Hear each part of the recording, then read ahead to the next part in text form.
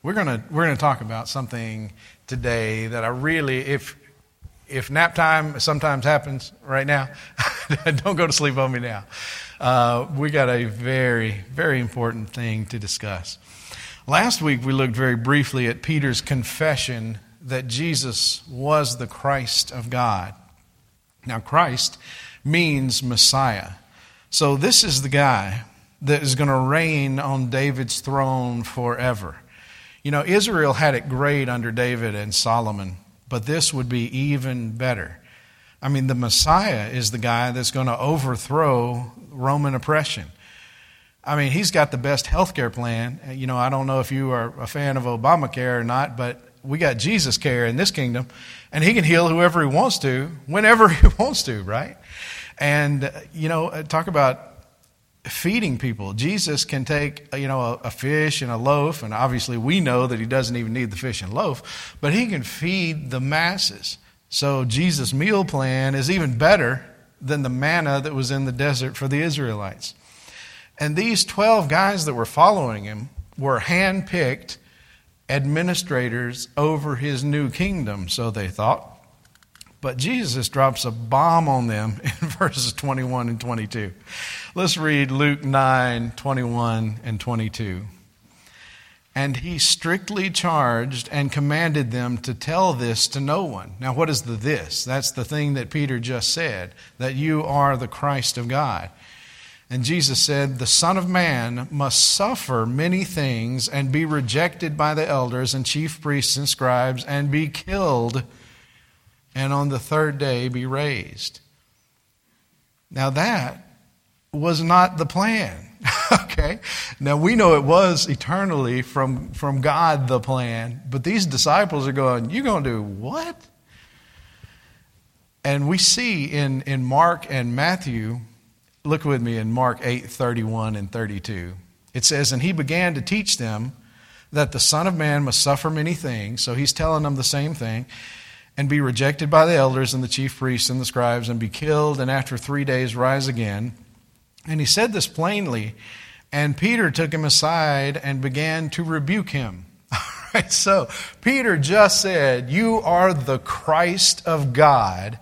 And then Jesus says, well, now what's going to happen is I'm going to be rejected and I'm going to be killed. And Peter instructs him. He takes him off to the side and says, now let me fix your understanding of God's plan, because this is not it. Do I need to point out how dumb it is to rebuke Jesus? I mean, I hope not.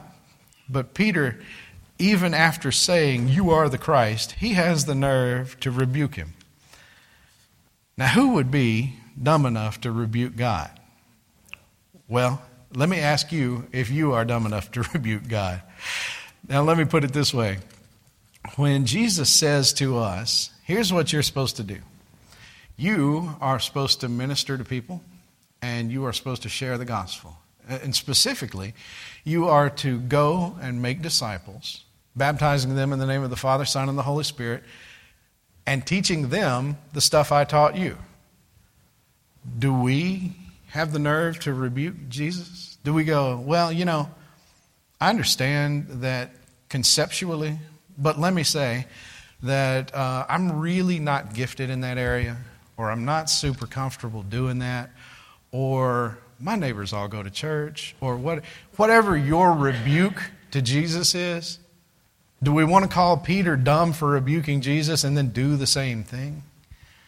What about forsaking the assembly? If the Bible says clearly, which it does, don't forsake the assembly, and we say, well, God, I understand, but Sunday's my day of rest, and I need to rest, and I need to recuperate, and man, are we rebuking God there? Do we actually have a better answer for God? What about reading Scripture?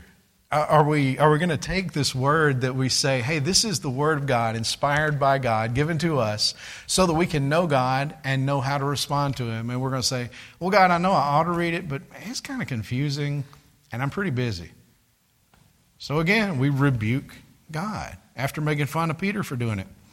When God speaks, obey instead of argue. And if you don't, here's what Jesus' response is. In Mark 8:33, he turned and seeing his disciples, he rebuked Peter and said, "Get behind me, Satan, for you are not setting your mind on the things of God, but on the things of man." That's harsh, isn't it? Just hang on, it's about to get worse. All right, so if you do say to Jesus, I know I'm supposed to read the Bible, I know I'm supposed to assemble together with people, I know I'm supposed to give sacrificially to the work of the kingdom, I know that I'm supposed to minister to people, I know that I'm supposed to share the gospel with people, but, and then fill in whatever comes after the but, I think Jesus would say to you, you have your head and your mind on the world, the things of the world, rather than the things of God, or the things of man rather than the things of God. Back to Luke, in Luke 9:23 through 26. And he said to all, this is Jesus, "If anyone would come after me, let him deny himself and take up his cross daily and follow me. For whoever would save his life will lose it, but whoever loses his life for my sake will save it. For what does it profit a man if he gains the whole world and loses or forfeits himself?" And another gospel writer, instead of himself, put his soul. And that's what that means. What does it profit a man if he gains the whole world and loses his soul? For whoever is ashamed of me and my words, of him will the Son of Man be ashamed when he comes in his glory and the glory of the Father and of the holy angels. Now Jesus said, take up your cross. What is a cross? It's not your mother-in-law. It's not your chronic back pain. It's not your job that you don't like. It's not your OCD that you deal with. It's not your spouse. It's not whatever we tend to complain about. A cross is something that kills you. We walk around with little cross necklaces, and that's a good thing because we want to remember the cross and the meaning to Christians. But that would be like us putting an electric chair on our jewelry. I mean, that is an instrument of death. So Jesus is saying, if you want to follow me, you have to be willing to give up everything, including your life. So please let that soak in for a second. This is really different from God has a wonderful plan for your life. It's really different from invite Jesus into your heart or repeat this prayer after me. I really hope you can see the difference. Do you know why churches are filled with lost people who think they're saved? Because we have decided we can improve on this message of if anyone would come after me, let him deny himself and take up his cross daily and follow me. That's not very seeker-friendly. So what we do is we'd say, well, I would rather Jesus have said, I'll take the cross up so you don't have to. You can have a blessed and easy life. Now make no mistake, he did take the cross and the hell that went with it so that you wouldn't have to and so that I wouldn't have to. But he also says that following him has to be on his terms, not yours. If you want to be his disciple, it will cost you everything. Is that a price you're willing to pay to follow Jesus? Now, you know the story of the rich young ruler. This is one of my favorite stories in Scripture because it describes exactly what it means to follow Christ. And it shows the difference between the Americanized gospel and the true gospel. The rich young ruler came and he said, "Good master, what must I do to be saved?" That is an awesome question. That's the right question. And Jesus says, well, keep the commandments. And the guy says, I've done that since I was a youth. Well, obviously, he had not done that. He must have missed the Sermon on the Mount because he doesn't understand the law. But he's holding on to an idea of his own righteousness. So he thinks he's righteous. And Jesus, instead of scolding him, instead of correcting him right there, he teaches him that he has not kept the whole law. Because he says, okay, tell you what, you just lack one thing. Go sell everything you have, give it to the poor, and come follow me. And this guy goes, man, I'm rich. I can't do that. I am not willing to give that up. And so he goes away sad. And Jesus loved him. It said he looked on him with compassion. But Jesus didn't give in on what the gospel is. He didn't say, okay, you can come to me on your terms. I'll make an exception this time. Instead, this guy has to go away because he loves money more than he loves God. By the way, that's the very first commandment. It says, you shall have no other gods before me. And this guy had a God before the real one. And so instead of just rebuking him, Jesus showed him that, no, you have not kept the commandments. But this guy wanted to hold on to his money, and he wanted to hold on to his self-righteousness. And Jesus said, you can't hang on to those things and receive the gospel. Now let me ask you, if Jesus said to you, sell everything you have, give it to the poor, and follow me, would you do it? Folks, there are some people in here who would say, he's crazy. I'm going to go join the church down the street. So think about, what would you do? You can get a lot of people to agree to a false gospel. A false gospel has a crown but no cross. One where Jesus serves you to make your life better, but you don't have to serve and obey Him. One where God exists to forgive you. I mean, some folks say, hey, I know what cows are for. Cows are to give me milk, chickens are to give me eggs, and God is to give me forgiveness. This is basically a match made in heaven because He likes to forgive sin, and it just so happens that I like to sin. So God and I can get along really well. It's one where you can be a fan of Jesus, but not a follower. Look at what Jesus says that following Him requires. The first thing is deny yourself. Now, what does that mean? It really goes back to my definition of repentance, which is total, unconditional surrender.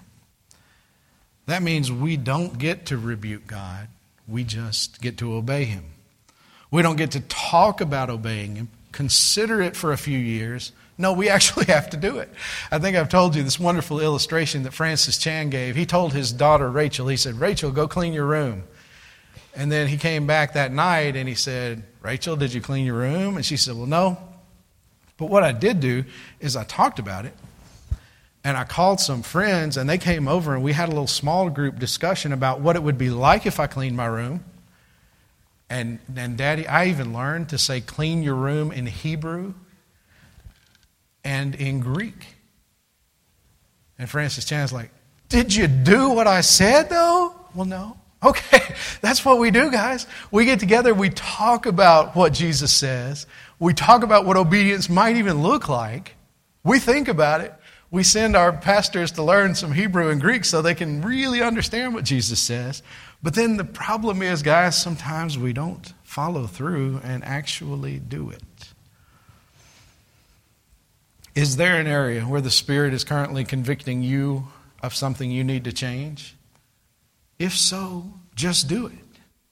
You have the resources to do it. You have the Holy Spirit of God indwelling you, so you can't say, yes, the Spirit wants me to do this, but I can't, because He'll equip you to do it. Now, if there's not a thing that the Holy Spirit is working on in you, I suggest you start reading your Bible. Because if you are reading your Bible, I'm pretty sure there's an area where the Spirit is trying to fix something in you. Is there anything that rivals God in your affections? Is it money or family, including grandkids?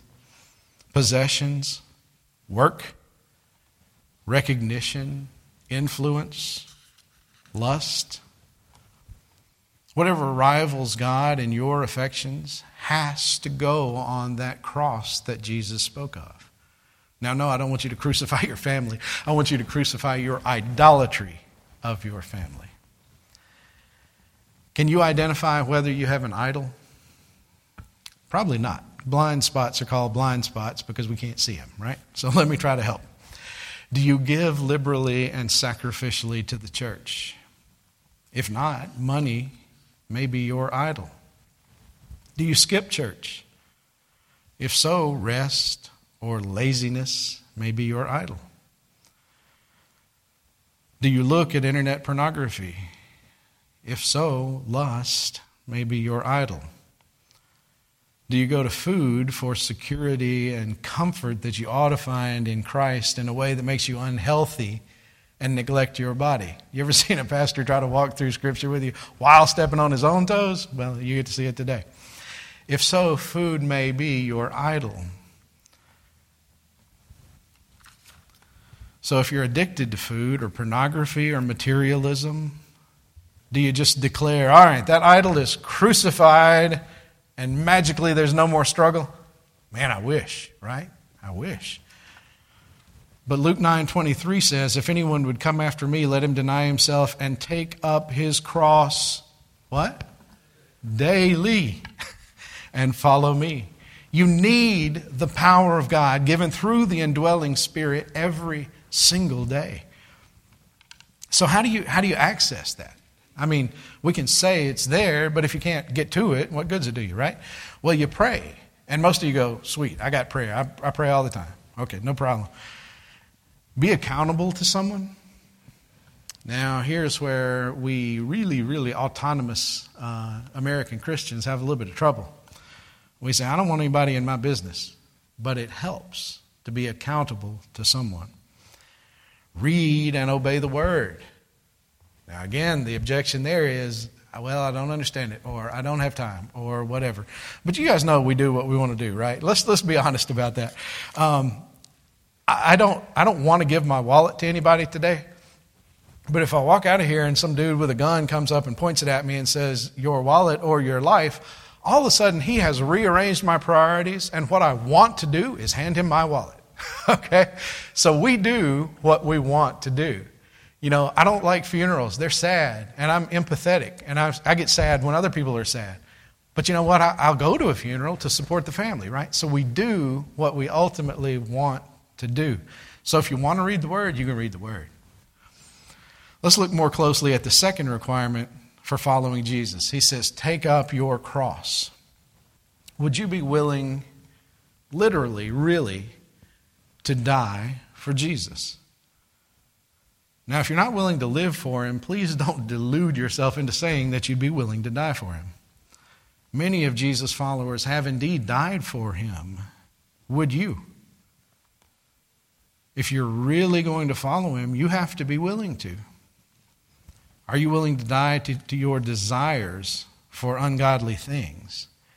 I mean, if Jesus told you, hey, you got to sell everything and give it to the poor and follow me, would you actually do it? If Jesus scraps your plans and gives you new marching orders, do you rebuke Him or do you say, yes, sir, and go with it? Do you tell Him, nah, that's not the plan? Or do you go, okay, since you said that's the plan, then that's the plan? If He demands radical obedience from you when no one else around you is doing anything remotely radical, are you willing to obey Him? By the way, that's what He's doing now.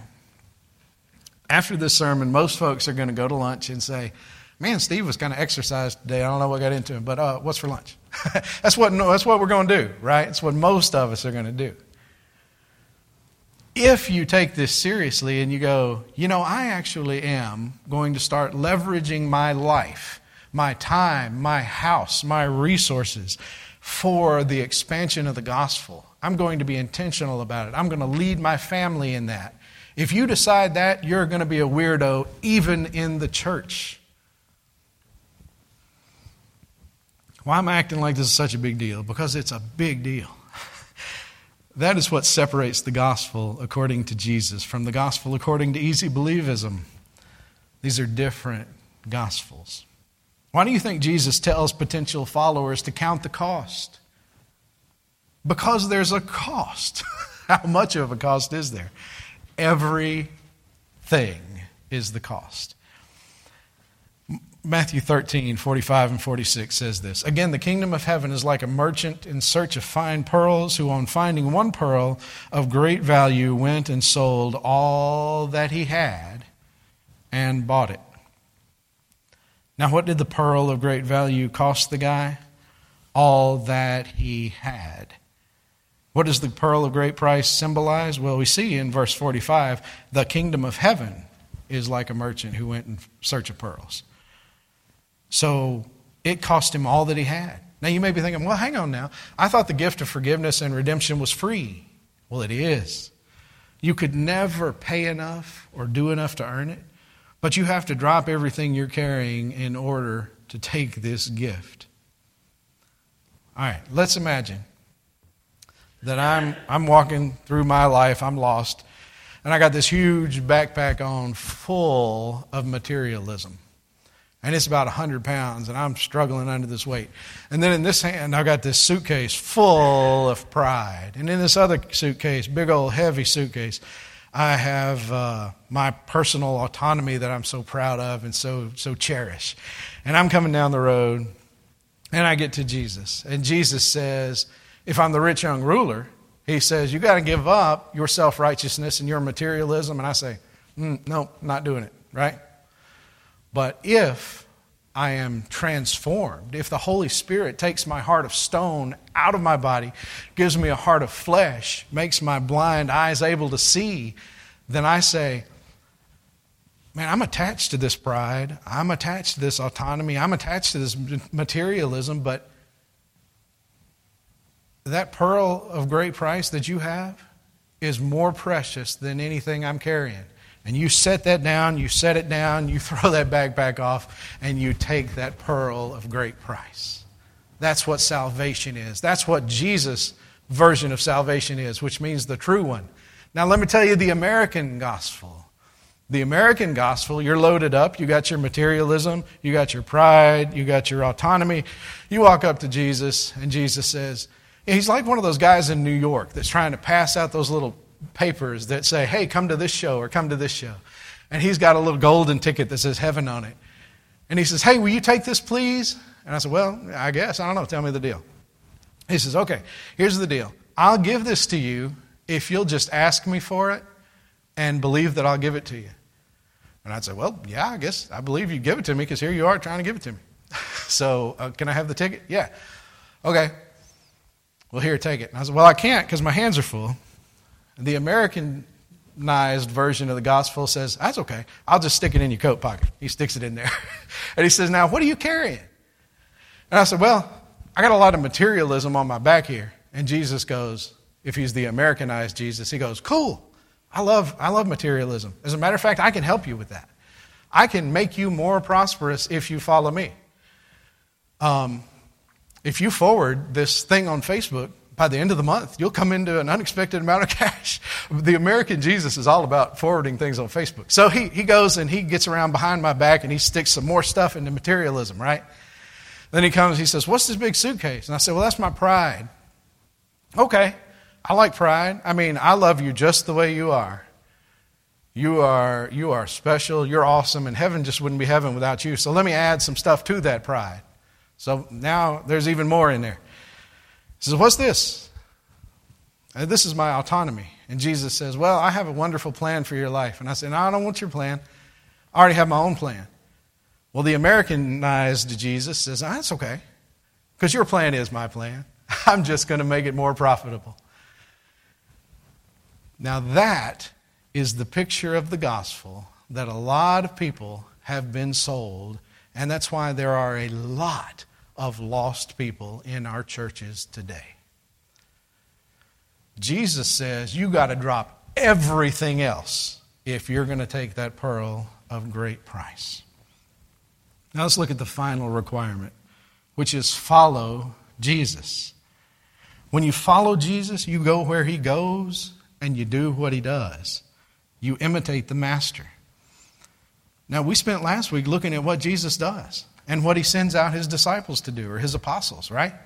What he did was he served people, he ministered to people, and then he told them the gospel. And then he took his apostles and he said, guys, I'm going to give you the power to heal and the power to cast out demons, and I want you to go serve people, minister to people, and preach the gospel. And they did, and they came back. And then he said, cool, now let's go to Bethsaida. And he began again to minister to the people and preach the gospel. So if we're going to follow him and we're going to step in his footsteps, that's what we're going to be doing. We're going to be ministering to people and sharing with them the gospel. Do you know why churches die? Because people get inside the walls of churches and they say, hey, I'm comfortable here. I know what I'm supposed to do here. I'm supposed to come in and we're going to have some announcements and we're going to sing and we're going to pray and then we're going to sing some more and then this dude's going to talk for 30 minutes and then we're going to go to lunch. We're comfortable in here. We know what to do. Now, what we're not comfortable with is going out there. But the only reason we come in here is to be equipped to go out there.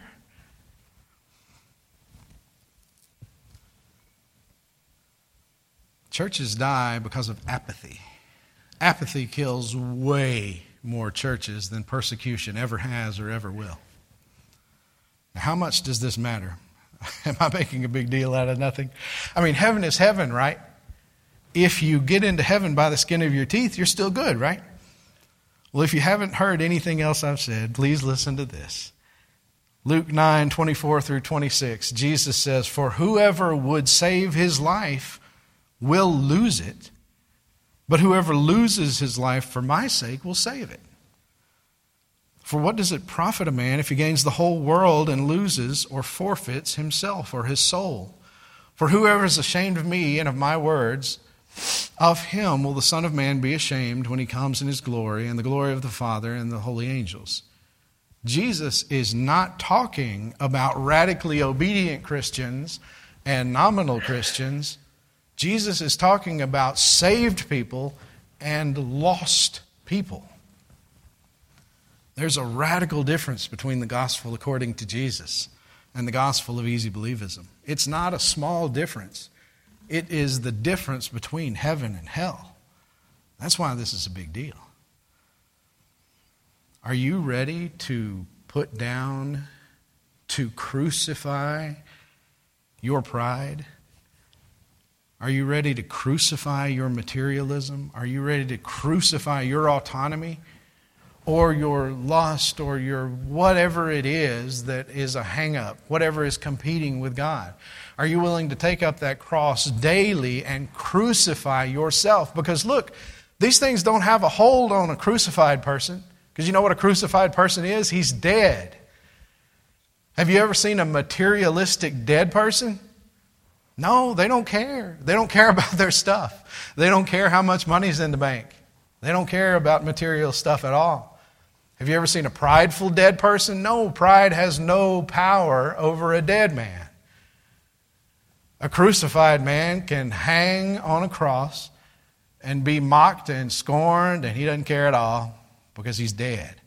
Have you ever seen a dead man hanging on to his autonomy? No, he can't go anywhere. He's just going to lay there, right? So when you are crucified, you don't have these things taking over your life anymore. They don't compete with you.